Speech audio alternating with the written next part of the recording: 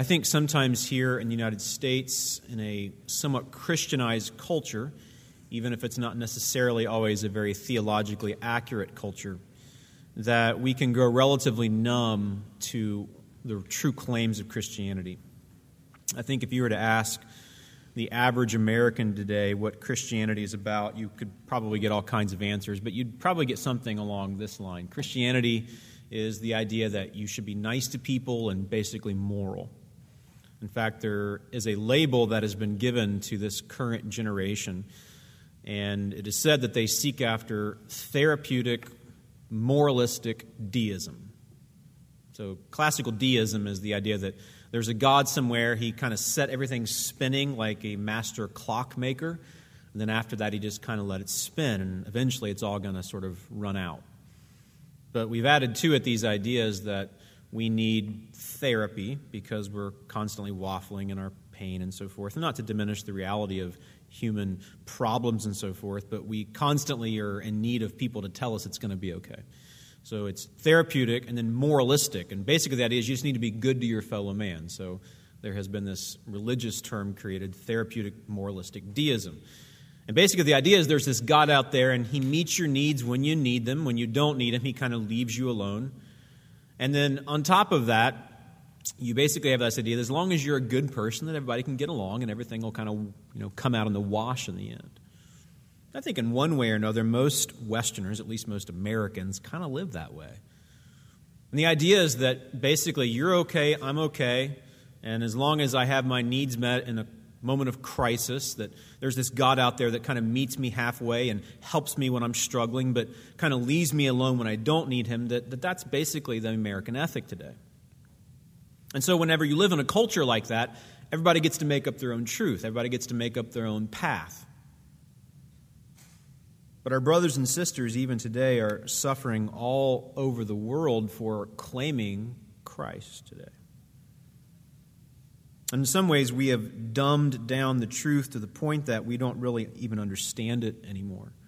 When we hear of a family that underwent persecution and had to come back to the United States to seek safe haven because they were going to die, that doesn't really make sense to us.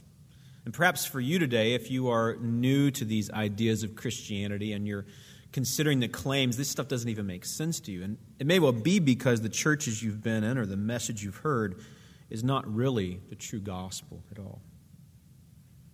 As we look into Genesis chapter 11 today, I think it's going to become clear for us that there is a problem with humanity. And frankly, we don't do anybody any good at all if we don't clarify the truth. So as we look into Genesis chapter 11 today, we're going to see once again, as Moses has been careful to do throughout the first 10 chapters of the book, the reality of human sinfulness. So let's take time to read now the entire chapter as we have been doing. And I want you to keep in mind as we read that what we're reading about is sort of a twofold idea. We're going to read about rebellion, but we're going to read about restoration. Now, the restoration is not clear on the pages, but there are hints at it. And as we go through our teaching time today, we're going to draw those hints out. We're going to tease them out a bit. So rebellion and restoration, I think, are the two primary thoughts that come to us from Genesis chapter 11. Let's read together. This is God's word. Now the whole earth had one language and the same words. As people migrated from the east, they found a plain in the land of Shinar and settled there. They said to one another, "Come, let us make bricks and burn them thoroughly." And they had brick for stone and bitumen for mortar. Then they said, "Come, let us build ourselves a city and a tower with its top in the heavens. Let us make a name for ourselves, lest we be dispersed over the face of the whole earth." And the Lord came down to see the city and the tower which the children of man had built. And the Lord said, "Behold, they are one people, and they have all one language, and this is only the beginning of what they will do, and nothing that they propose to do will now be impossible for them. Come, let us go down and there confuse their language, so that they may not understand one another's speech." So the Lord dispersed them from there over the face of all the earth, and they left off building the city. Therefore its name was called Babel, because there the Lord confused the language of all the earth, and from there the Lord dispersed them over the face of all the earth. These are the generations of Shem. When Shem was 100 years old, he fathered Arpachshad 2 years after the flood. And Shem lived after he fathered Arpachshad 500 years and had other sons and daughters. When Arpachshad had lived 35 years, he fathered Shelah. And Arpachshad lived after he fathered Shelah 403 years and had other sons and daughters. When Shelah had lived 30 years, he fathered Eber. And Shelah lived after he fathered Eber 403 years, and he had other sons and daughters. When Eber had lived 34 years, he fathered Peleg. And Eber lived after he fathered Peleg 430 years and had other sons and daughters. When Peleg had lived 30 years, he fathered Reu. And Peleg lived after he fathered Reu 209 years and had other sons and daughters. When Reu had lived 32 years, he fathered Serug. And Reu lived after he fathered Serug 207 years and other sons and daughters. When Serug had lived 30 years, he fathered Nahor. And Serug lived after he fathered Nahor 200 years and had other sons and daughters. When Nahor had lived 29 years, he fathered Terah. And Nahor lived after he fathered Terah 119 years and had other sons and daughters. When Terah had lived 70 years, he fathered Abram, Nahor, and Haran. Now these are the generations of Terah. Terah fathered Abram, Nahor, and Haran fathered Lot. Haran died in the presence of his father Terah in the land of his kindred in Ur of the Chaldeans. And Abram and Nahor took wives. The name of Abram's wife was Sarai, and the name of Nahor's wife Milcah, the daughter of Haran, the father of Milcah and Iscah. Now Sarai was barren, she had no child. Terah took Abram his son, and Lot the son of Haran his grandson, and Sarai his daughter-in-law, his son Abram's wife, and they went forth together from Ur of the Chaldeans to go into the land of Canaan. When they came to Haran, they settled there. The days of Terah were 205 years, and Terah died in Haran. These are the words of the Lord. Now, if you've been a Christian a while and you've been reading your Bible for some time, you're used to passages like this.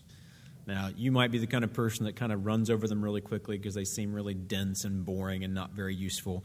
When you find something about like marriage or child rearing or money, your eyes stop on the page and you spend some time meditating on that. But this stuff's kind of like the throwaway stuff, whether you've been in church a long time or not. This stuff just kind of seems like, what does it really matter? It's just a genealogy. But as I've said to you several times as we've gone through these first 11 chapters of Genesis, there is great blessing to be found if you take time to pause and realize the truths that Moses is communicating. Remember, Moses is writing hundreds of years after the events that we find here on the pages in front of us. Why did he write? Well, we've taken time to rehearse this in the past, but it's a good idea to talk about it one more time. Moses was the one who led the people of Israel, the Jews, the Hebrew people, out of captivity in Egypt to the promised land of Canaan. As he did that, they needed to know some certain things. They needed to be able to interpret why the evil Egyptians were the way they were. They needed to understand that the land into which they were going, the land of Canaan, was full of people who were very similar to the Egyptians, very evil, very rebellious against God. They needed to be able to interpret the rebellion in their own hearts, the kind of rebellion that stood against God despite the fact that he gave them a multitude of blessings. They needed to understand that there was a God who would fight for them. They needed to understand that there was a God who would provide for them. They needed to understand that there was a God who was worthy of their worship. So basically, they needed to understand who they were, why their world was like it was, who God was, and to whom they owed their worship. And as Moses wrote their history, they had to understand, where did we come from and where are we going, and is everything going to be okay? Genesis chapter 11 is a very important hinge chapter in the story. For by the end of chapter 11 here in the book of Genesis, you get Abram, who would later be called Abraham, who would be the father of the people of Israel. But where did he come from? Out of what context did he arise? We saw last week in Genesis chapter 10 the way the earth was repopulated after the flood. Noah had 3 sons, Shem, Ham, and Japheth. And by and large, all 3 sons' family wandered from God. Ham's family in particular was very rebellious against God. But there is a promise from Noah's own lips that Shem's family would be the family through which redemption would come. And that is incredibly essential. In fact, in so many ways, that's the basic message of the 50 chapters of the book of Genesis. That way back in Genesis chapter 3, when humanity willfully rebelled against God, that they were cursed for their sin. And needfully so, because God must punish sin. If he fails to punish sin, he's no longer God. He violates his own holiness. But in the midst of the cursing, again, which God had to do, there is a promise that restoration will come. But by what means? How will it come? Will God just sort of wipe the slate clean? Well, if he does that, he hasn't punished sin, and therefore he again violates his holiness. No. Salvation will come by some means, and we know that it will be through a seed, a person, a man. Now, just as a bit of foreshadowing, we know that will be answered in Jesus Christ. I mean, it doesn't do us any good to pretend like we don't know the end of the story, because we do. There would come a seed that would take the punishment for us. You see, God never did away with the needful punishment that had to come. It came. It just was delayed for thousands of years. But it did come, and it was meted out. It was borne out upon the Son of God. He bore the punishment that we deserved. But in doing so, he also conquered sin and death. So you see, Jesus was not just a great teacher. Jesus was not just a nice person that showed us how to turn the other cheek. Jesus became an offering for sin. Jesus became the one who bore the punishment that we deserved. Jesus is the one who took the wrath of God so we don't have to. And all those who trust him, who put their confidence in him, not just to merely believe things about him, but put their confidence in him, can be rescued. But you see, if God had not allowed the earth to be saved through Noah's family after the flood, he would not have kept his promises. There would have been no redemption. And despite the fact that most of Noah's family once again went astray after the flood, after the time of decreation and recreation in the flood, you might think that humanity would learn its lesson and then follow God because they feared him and they delighted in him. But that wasn't the case. Humanity once again very quickly runs from God. You see, that's what will happen. Unless God continues again and again to intervene in the lives of his people, they will destroy themselves. You see, there's never been a period in human history that if the deistic God of our human imagination just lets things go, that finally we can steady ourselves. You know what it's like whenever you learn to ride a bike when you're a kid? Your dad or your mom takes you out in the street or in the backyard if they're nice, so that if you fall, you don't hurt yourself. But if you're, out on the street, you ride along, and mom and dad are kind of with you, and they hold the back seat, and you wipe out a few times. You scrape your legs. Nowadays, our kids have like knee pads and shoulder pads and helmets. Back in the day, we didn't have that stuff. We just crashed, and you got tired of crashing. But eventually, mom and dad would take the training wheels off, and you just had to go. And I think we have kind of the idea that that's how God kind of works. Like he sets us straight and teaches us how to live and shows us a better way. And then eventually we can just kind of go on our own. And he doesn't really have to intervene. It's not the case at all. Throughout human history, both in Noah's day and now in the day of his children who repopulated the earth, and the same is true today, unless God is constantly intervening to pull us away from sin, inject his grace, we will destroy ourselves. Genesis chapter 11 is just one more example of that. The first thing I think we should see today is that because of the fall, the human race craves autonomy. Because of the fall, the human race craves autonomy. Now again, you might think that after the flood, we would have learned our lesson and everything would kind of be worked out. I mean, after all, it was pretty obvious what God had done. And you'd have to think that Noah and Shem and Ham and Japheth, his 3 kids, would have told the story well. It's like the biggest story. We have some big stories here in our generation. We were going through some old stuff of ours the other night from the basement, and I still have the paper from September 12, 2001. recording the events of the day before. That's a watershed issue for our generation. If you're a little older, you probably remember when Kennedy died or whenever man walked on the moon. We have these sort of watershed moments in our history. No intended play on words here, but what was a bigger watershed moment than the flood? You'd think that they would have talked about that a lot. Like Shem, Ham, and Japheth's kids.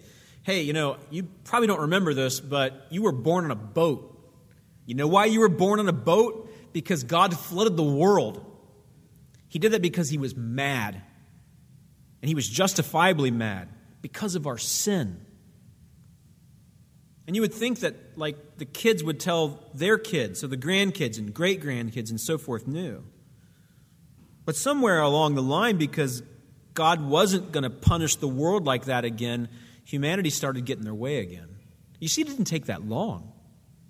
It doesn't even take a generation for a whole people group to turn away from God, to ignore the reality of God and what they owe him, and to go their own way. And what's going on here at the Tower of Babel is basically just that.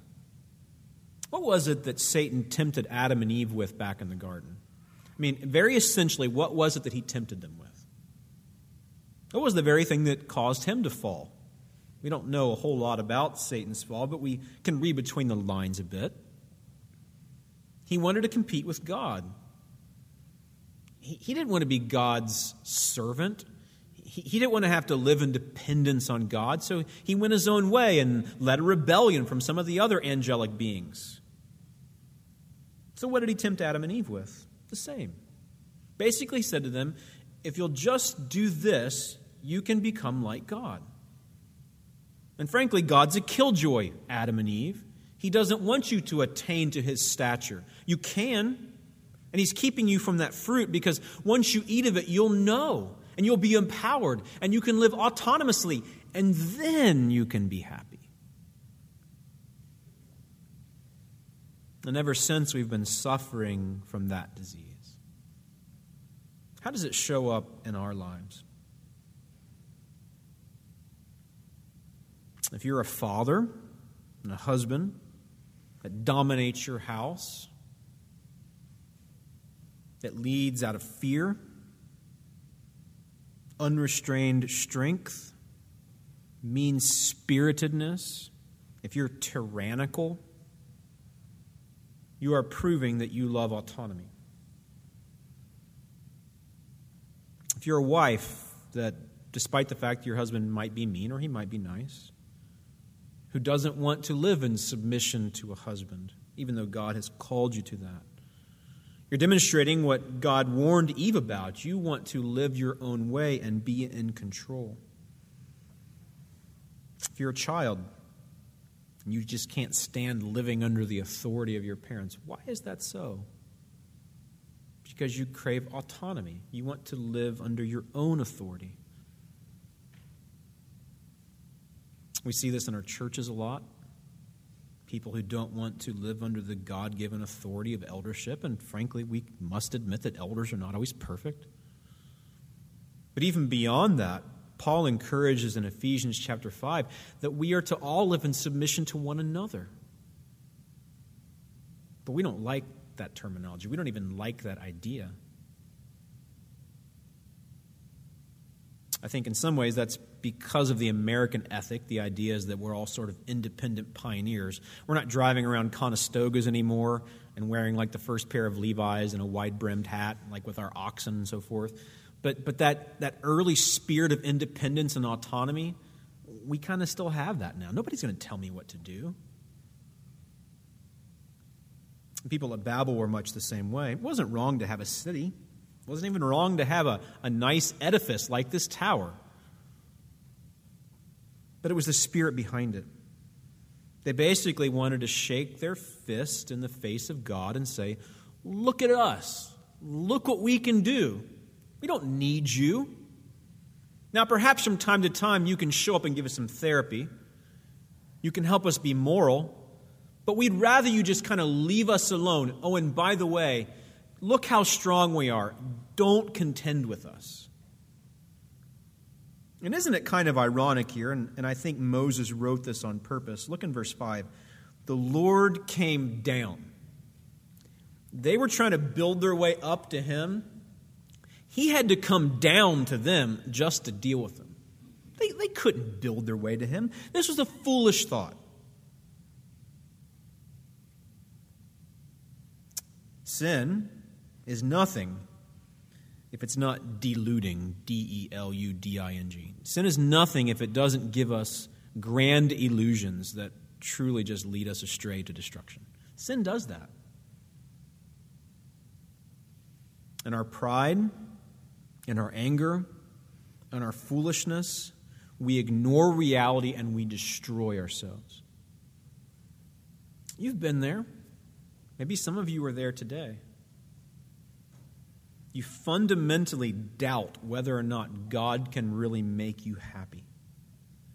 You fundamentally doubt whether these scriptures are actually true. And instead, you've put the blinders on, you've put your head down, and you're just going to go your own way, come what may.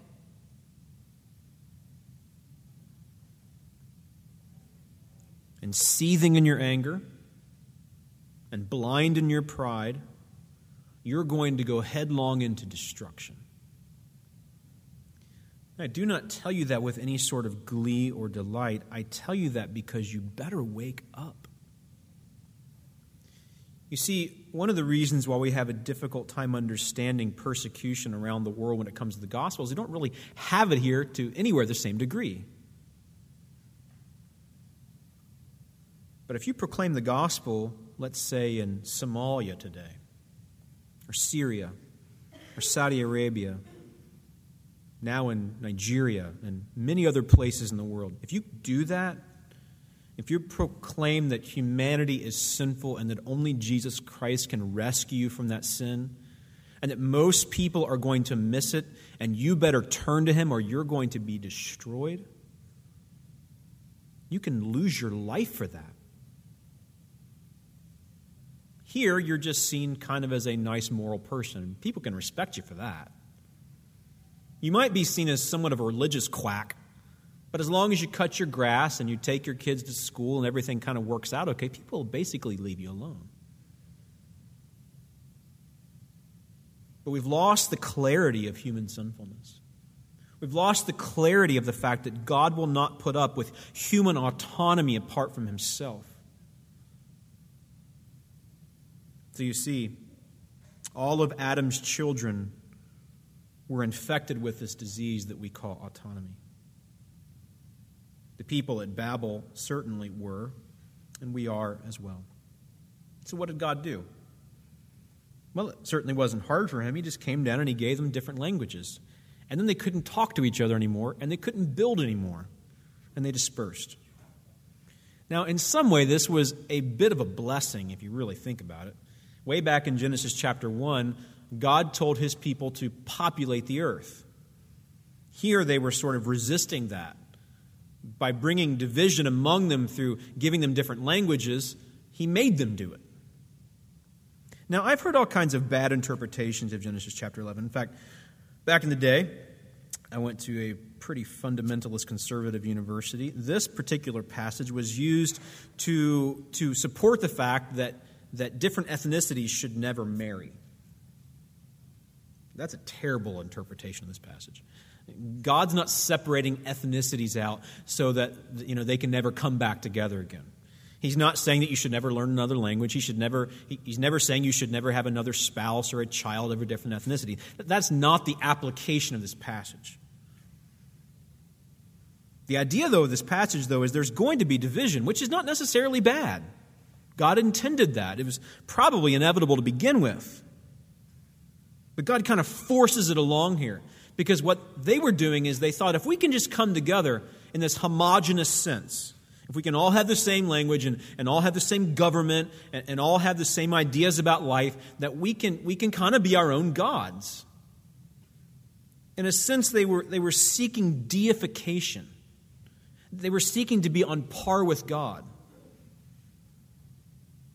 And God would not have that. So he busted it apart. And he made them disperse.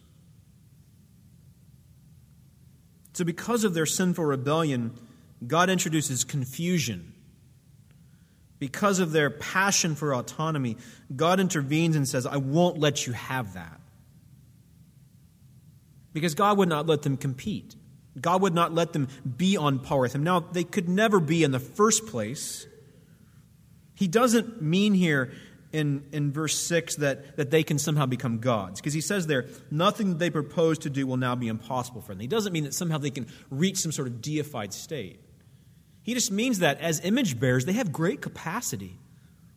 And left unchecked, their sinful tendencies, their sinful decisions will lead to disaster.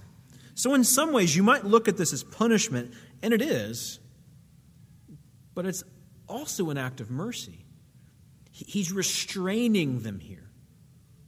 I said to you earlier, unless God continually steps into human history and restrains us, we will just destroy ourselves. I am fully convinced that if God had not rescued me from my sin, if he had not made me his own, if he had not demonstrated to me that he alone is worthy of delight and worship, I can guarantee you that I would not be married today. I just guarantee it. I would be addicted to all kinds of things which would destroy my marriage. I promise you. I would be a horrible father. I would be no kind of friend you would ever want, because I would worship money, I would worship sex, and I would worship me.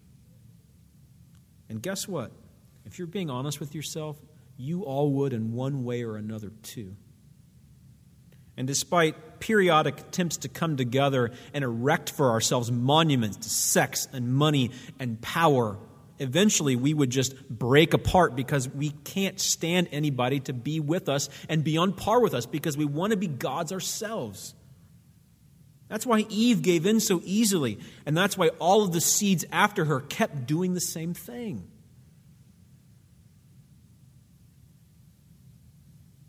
See, it's not a bad thing to live under the authority of another. Now, we all have to admit that all of us in one way or another have lived under the authority of a bad person before. Perhaps you've had a husband that has been the worst kind of husband. Maybe not just verbally, but physically or even sexually. Maybe another authority figure in your life, a father, an uncle, somebody you trusted was the same. Maybe you've had terrible bosses. Maybe anybody who's ever had any measure of authority over you has proven himself or herself to be a massive disappointment. I don't doubt that. There's enough people sitting in front of me today who I know your stories that I know that's true, and it breaks my heart. I'm so sorry. But you see, there is one who is worth living for. There is one that we can trust. There is one who is always good, who will never abuse, who will never hurt. He's the one who made the sun and the moon. He's the one who separated the dry land from the seas. He's the one who created the seasons and the animals and the plants, who gives us oxygen and sunlight and beauty and life. And all the problems that we have seen in human authority over time that have contributed to our desire to live autonomously are rejections of the one true God who is full of goodness. You see, God created the world to live under his authority, and it would have been great. So thanks a lot, Adam and Eve, right? But here we are today. But you see, God has not left it like that. There is a remedy. And I want to show you that. The second thing I want us to see in this text, and it's not super clear if we don't take the seeds of this text and see how they bear fruit later in the Bible. I want you to see that because of promised redemption, there is hope for restoration. I won't take time to read through all these weird names. You do notice, just incidentally, that lifespans are decreasing significantly by this point. If you read Genesis chapters 4 and 5, people are living like 900 plus years. By the time you get here to Genesis chapter 11, God's shortening it down. He's basically saying, I'm not going to let you live so much longer. Now, in some ways, that's a mercy because it's really hard to live so long in a fallen state. But even more than that, God's basically saying, I'm going to show you you're limited. Your days will be numbered, and I'll control every single one of them. But the main thing you've got to get out of this latter portion of the text is that this God who breaks everybody apart continues to allow the earth to be repopulated and spread out. But the primary thing that comes out of the bottom of this text is that there's a guy named Abram. He has a wife named Sarai, and they don't have any kids. Genesis chapter 11, verse 30, and I do mean to play on words here, is pregnant with meaning. She's not pregnant, at least not yet. But that verse is full of questions. Why did God mention that? And what's going to happen? Look with me just briefly down in chapter 12, which we'll get into next week. God calls Abram. Abram at this point is not a worshiper of Yahweh. He's not a worshiper of the one true God. He's living in a pagan land.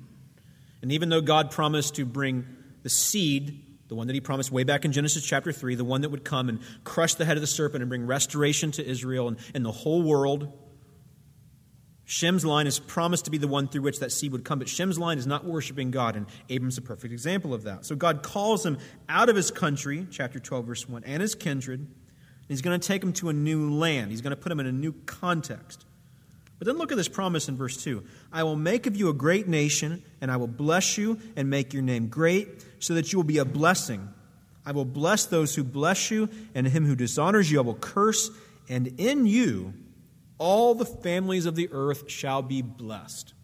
Now, when you read Genesis chapter 10 and Genesis chapter 11, are the families of the earth worshiping the one true God?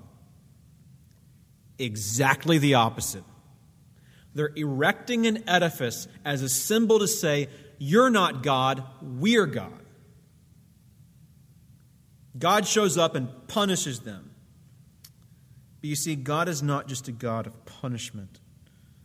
God is not just a God who disperses.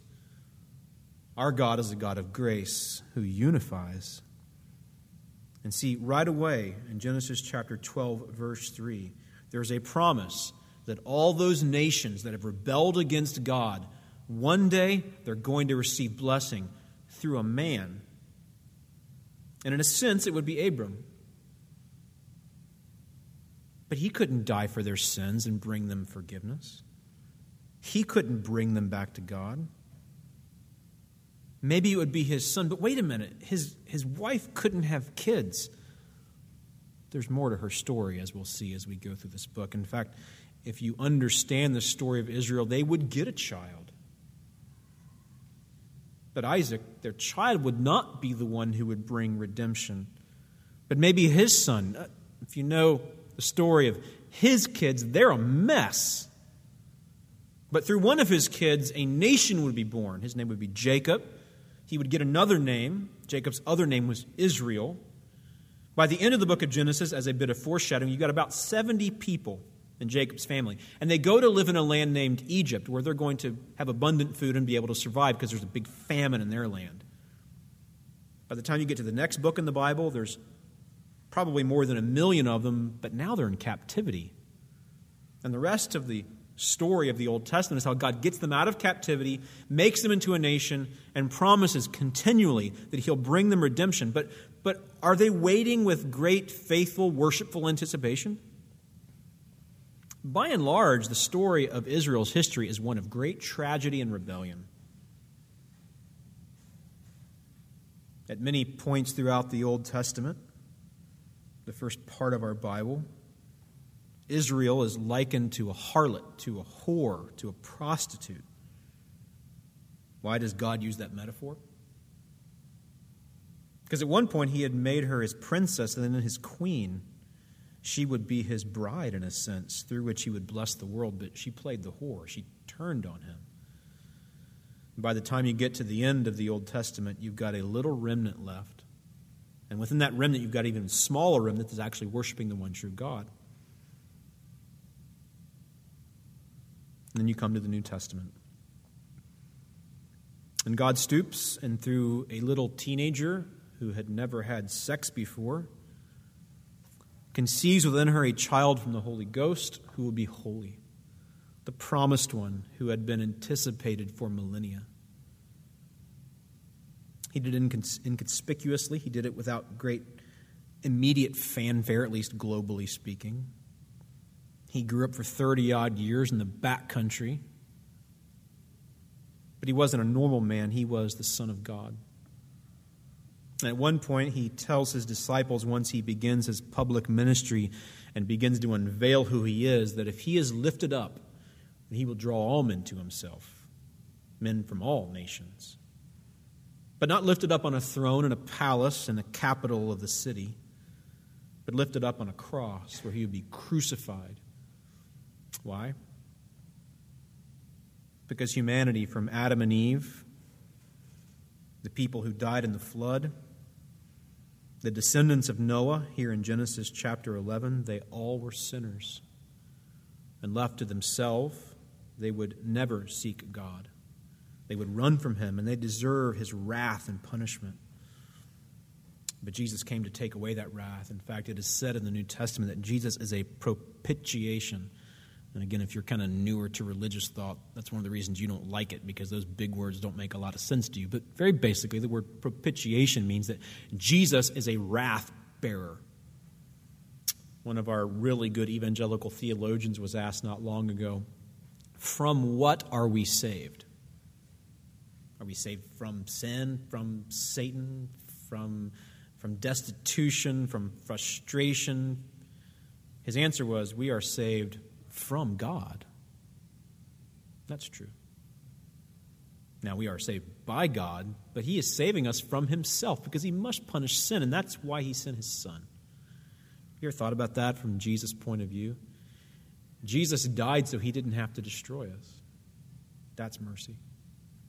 You see, whenever you think about it that way, it demonstrates to us that God did not just resign himself to keeping some promise. You know, it's like sometimes you make a promise to somebody, and just because you want to be known as a person who keeps their word, you go ahead and keep it anyway. You ever like that? And you look back, you're like, I wish I hadn't put my name on the line there, but you know, I'm an American, so I gotta keep my word. That's not what God was like. God didn't sign his name on some dotted line back in the Garden of Eden when Adam and Eve and said, well, you know, I made a promise, I better keep it. I'm God after all. No. In the book of Hebrews, it is said that there was joy set before Jesus in giving up his life for us. That doesn't make any sense. That means that the Son of God delighted in dispensing mercy. But at what cost? At what cost would the delight be satisfied? Only if he gave himself for us. But he didn't stay dead.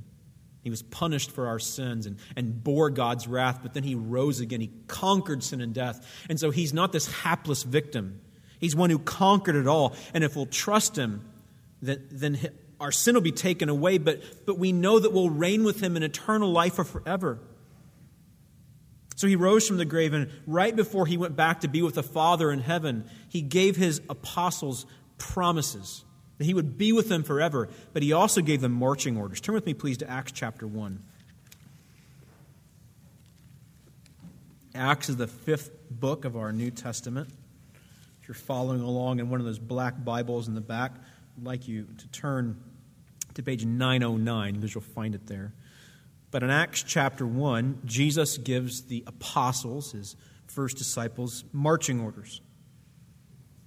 In verse 6 of Acts chapter 1, right before Jesus is about to ascend back to heaven after the resurrection, he says, so when they had come together, they asked him, Lord, will you at this time restore the kingdom to Israel? Are you finally going to bring all the promises to pass?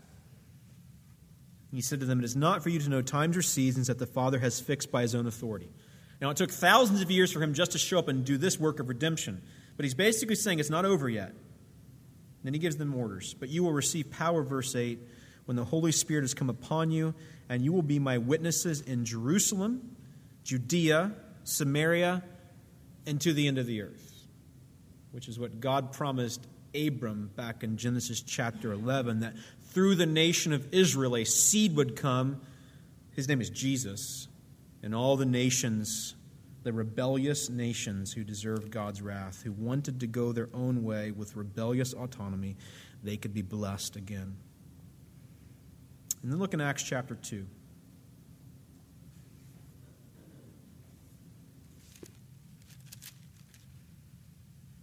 When the day of Pentecost arrived, verse 1, they were all together in one place, these people being the apostles and those following them. And suddenly there came from heaven a sound like a mighty rushing wind, and it filled the entire house where they were sitting. And divided tongues as of fire appeared to them and rested on each one of them. And they were all filled with the Holy Spirit and began to speak in other tongues as the Spirit gave them utterance. Now there were dwelling in Jerusalem Jews, devout men from every nation under heaven. And at this sound the multitude came together, and they were bewildered because each one was hearing them speak in his own language. And they were amazed and astonished, saying, "Are not all these who are speaking Galileans? And how is it that we hear each of us in his own native language? Parthians, Medes, Elamites, residents of Mesopotamia," which is where Abram was from, "Judea and Cappadocia, Pontus and Asia, Phrygia and Pamphylia, Egypt, and the parts of Libya belonging to Cyrene and visitors from Rome, both Jews and proselytes, Cretans and Arabians. We hear them telling in our own language the mighty works of God." And all were amazed and perplexed, saying to one another, "What does this mean?" But others, mocking, said, "They are filled with new wine." But Peter, standing with the 11, lifted up his voice and addressed the men of Judea and all who dwell in Jerusalem. "Let this be known to you, and give ear to my words. For these men are not drunk, as you suppose, since it is only the third hour of the day. But this is what was uttered through the prophet Joel. In the last days it shall be, God declares, that I will pour out my Spirit on all flesh. And your sons and your daughters shall prophesy, and your young men shall see visions, and your old men shall dream dreams. Even on my male servants and female servants. In those days I will pour out my Spirit, and they shall prophesy." Then he goes on to talk about the fact that all this points to the reality that Jesus, the Son of God, has now shown up. He has been crucified to suffer for our sins. He has been resurrected and has now gone back to heaven and is now sending his Spirit to bring renewal. And now all the nations of the world can be blessed. So in Babel, what did God do? He broke it apart into different languages so they couldn't understand. It was punishment. But right away, he promised that a seed would come through a pagan named Abram. Eventually, that seed named Jesus came. And because of Jesus and his gifts and promises, he brings the nations back together. And interestingly, here in Acts chapter 2, they can all understand again. Now, this was a moment in time. But now God has given us voice to go into all the world, just like he commanded the disciples back in Acts chapter 1. Not just in Jerusalem, Judea, and Samaria, the immediate surroundings of the Jews, but to all the earth. Because of Jesus, the gospel, the good news that we might be rescued from our sin. We might be rescued from sinful autonomy, which will destroy us like at Babel. Jesus is making all things new. So that's our responsibility. Our responsibility is to take that message of renewal all over the world to those who desperately need it. Not just in safe places, but to unsafe places. But in our immediate context as well, which for a lot of us is the hardest place. Might not be that hard to write a check for a couple $100 as somebody who's going to go take the gospel to a hard-to-reach place. In fact, you might even feel good about yourself for doing it, and I encourage you to do it. But it's a different thing to go to your neighbor who lives in a nice house with a nice lawn and nice cars and tell them that their sinful tendency toward autonomy will destroy them. And the only way that they might be rescued is to turn to the one who made them in the first place and to live in happy dependence and submission to him. That's not a very popular message, and that's hard to say. But it's the truth. So I say to you today in great simplicity, if you have not yet trusted Christ and you are bent toward autonomy, that autonomy which seems so attractive, better than any alternative, will destroy you. God made you to live in submission to him, not because he's mean, not because he wants to be a tyrant over you, but because he wants you to live in happy submission to him. And that's really the path of joy. God may not always give you everything that you want, but that's because he's wise. A lot of the things that God will withhold from you will destroy you. Unlimited money, unlimited sex, unlimited power, and unlimited whatever else you want to put into the blank. God knows exactly what you need. And frankly, sometimes God makes you feel the lack of what you think you need to drive you to himself. And specifically, you need redemption. You need forgiveness. And that is what Jesus offers you today. He offers you much more, but that is how it begins. So have you submitted to the Son of God, the one who came and gave himself for you? Are you seeking to establish your own righteousness, to bargain with God, to barter with him and buy him off with your good moralistic behavior? That is a fool's errand. And so I say to you today, submit to the one who made you. He alone can make you happy both now and for eternity. And he proved that because he gave you his best gift. You think God withholds things from you? He gave you his Son. And he allowed him to be murdered so that your punishment could be borne by Christ, so that you don't have to be punished, and that you could receive new life both now and for forever. In the beginning, humans were punished for their rebellious pride. They did not want to live under God's rule, and so from the very beginning, he clarified who was in charge. That hasn't changed today. He's still in charge. Abram is a perfect example to us, and we will study him over the next several weeks. He's a perfect example to us that God does not make the world new through heroic saints. Abraham has tons of flaws. God saves the world in simple ways, in surprising ways, in ironic ways. And through sending his son Jesus, who was not an obvious king, he showed with great irony that he would bring redemption in his own way, not through human effort. So, do you crave autonomy? Even if you're a Christian, you've trusted Christ, certainly you do. We do.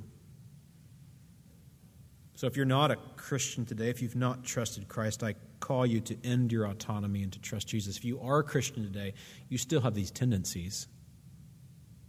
And if an unbeliever who has not trusted Christ desperately needs Christ to help end the autonomy, what do you need as a follower of Jesus? What's your only remedy? It's Jesus, right? Jesus lived in perfect submission to his Father, and now his Father has made him king. And he not only is the one who can rescue you from sin and God's wrath, but he's the one who can rescue you from yourself even now. So stop. Autonomy does not lead you anywhere good. Autonomy only ever leads you to bad places. God proved at Babel that he would not put up with it, and he provided an alternative. So he calls you today to submit once again. And frankly, that's an everyday thing, right? For those of us who are following Christ, it's an everyday thing because we always take up that cloak of righteousness and autonomy all the time. So if you've not trusted Christ, trust him today. If you are his child and you're running from Christ and seeking to establish once again your own rules, stop and trust Christ again. May God be pleased to demonstrate to us one more time just how gracious he is, to trust him, to follow him, to find renewal in him. And as we do so, I promise you that we will have the greatest joy.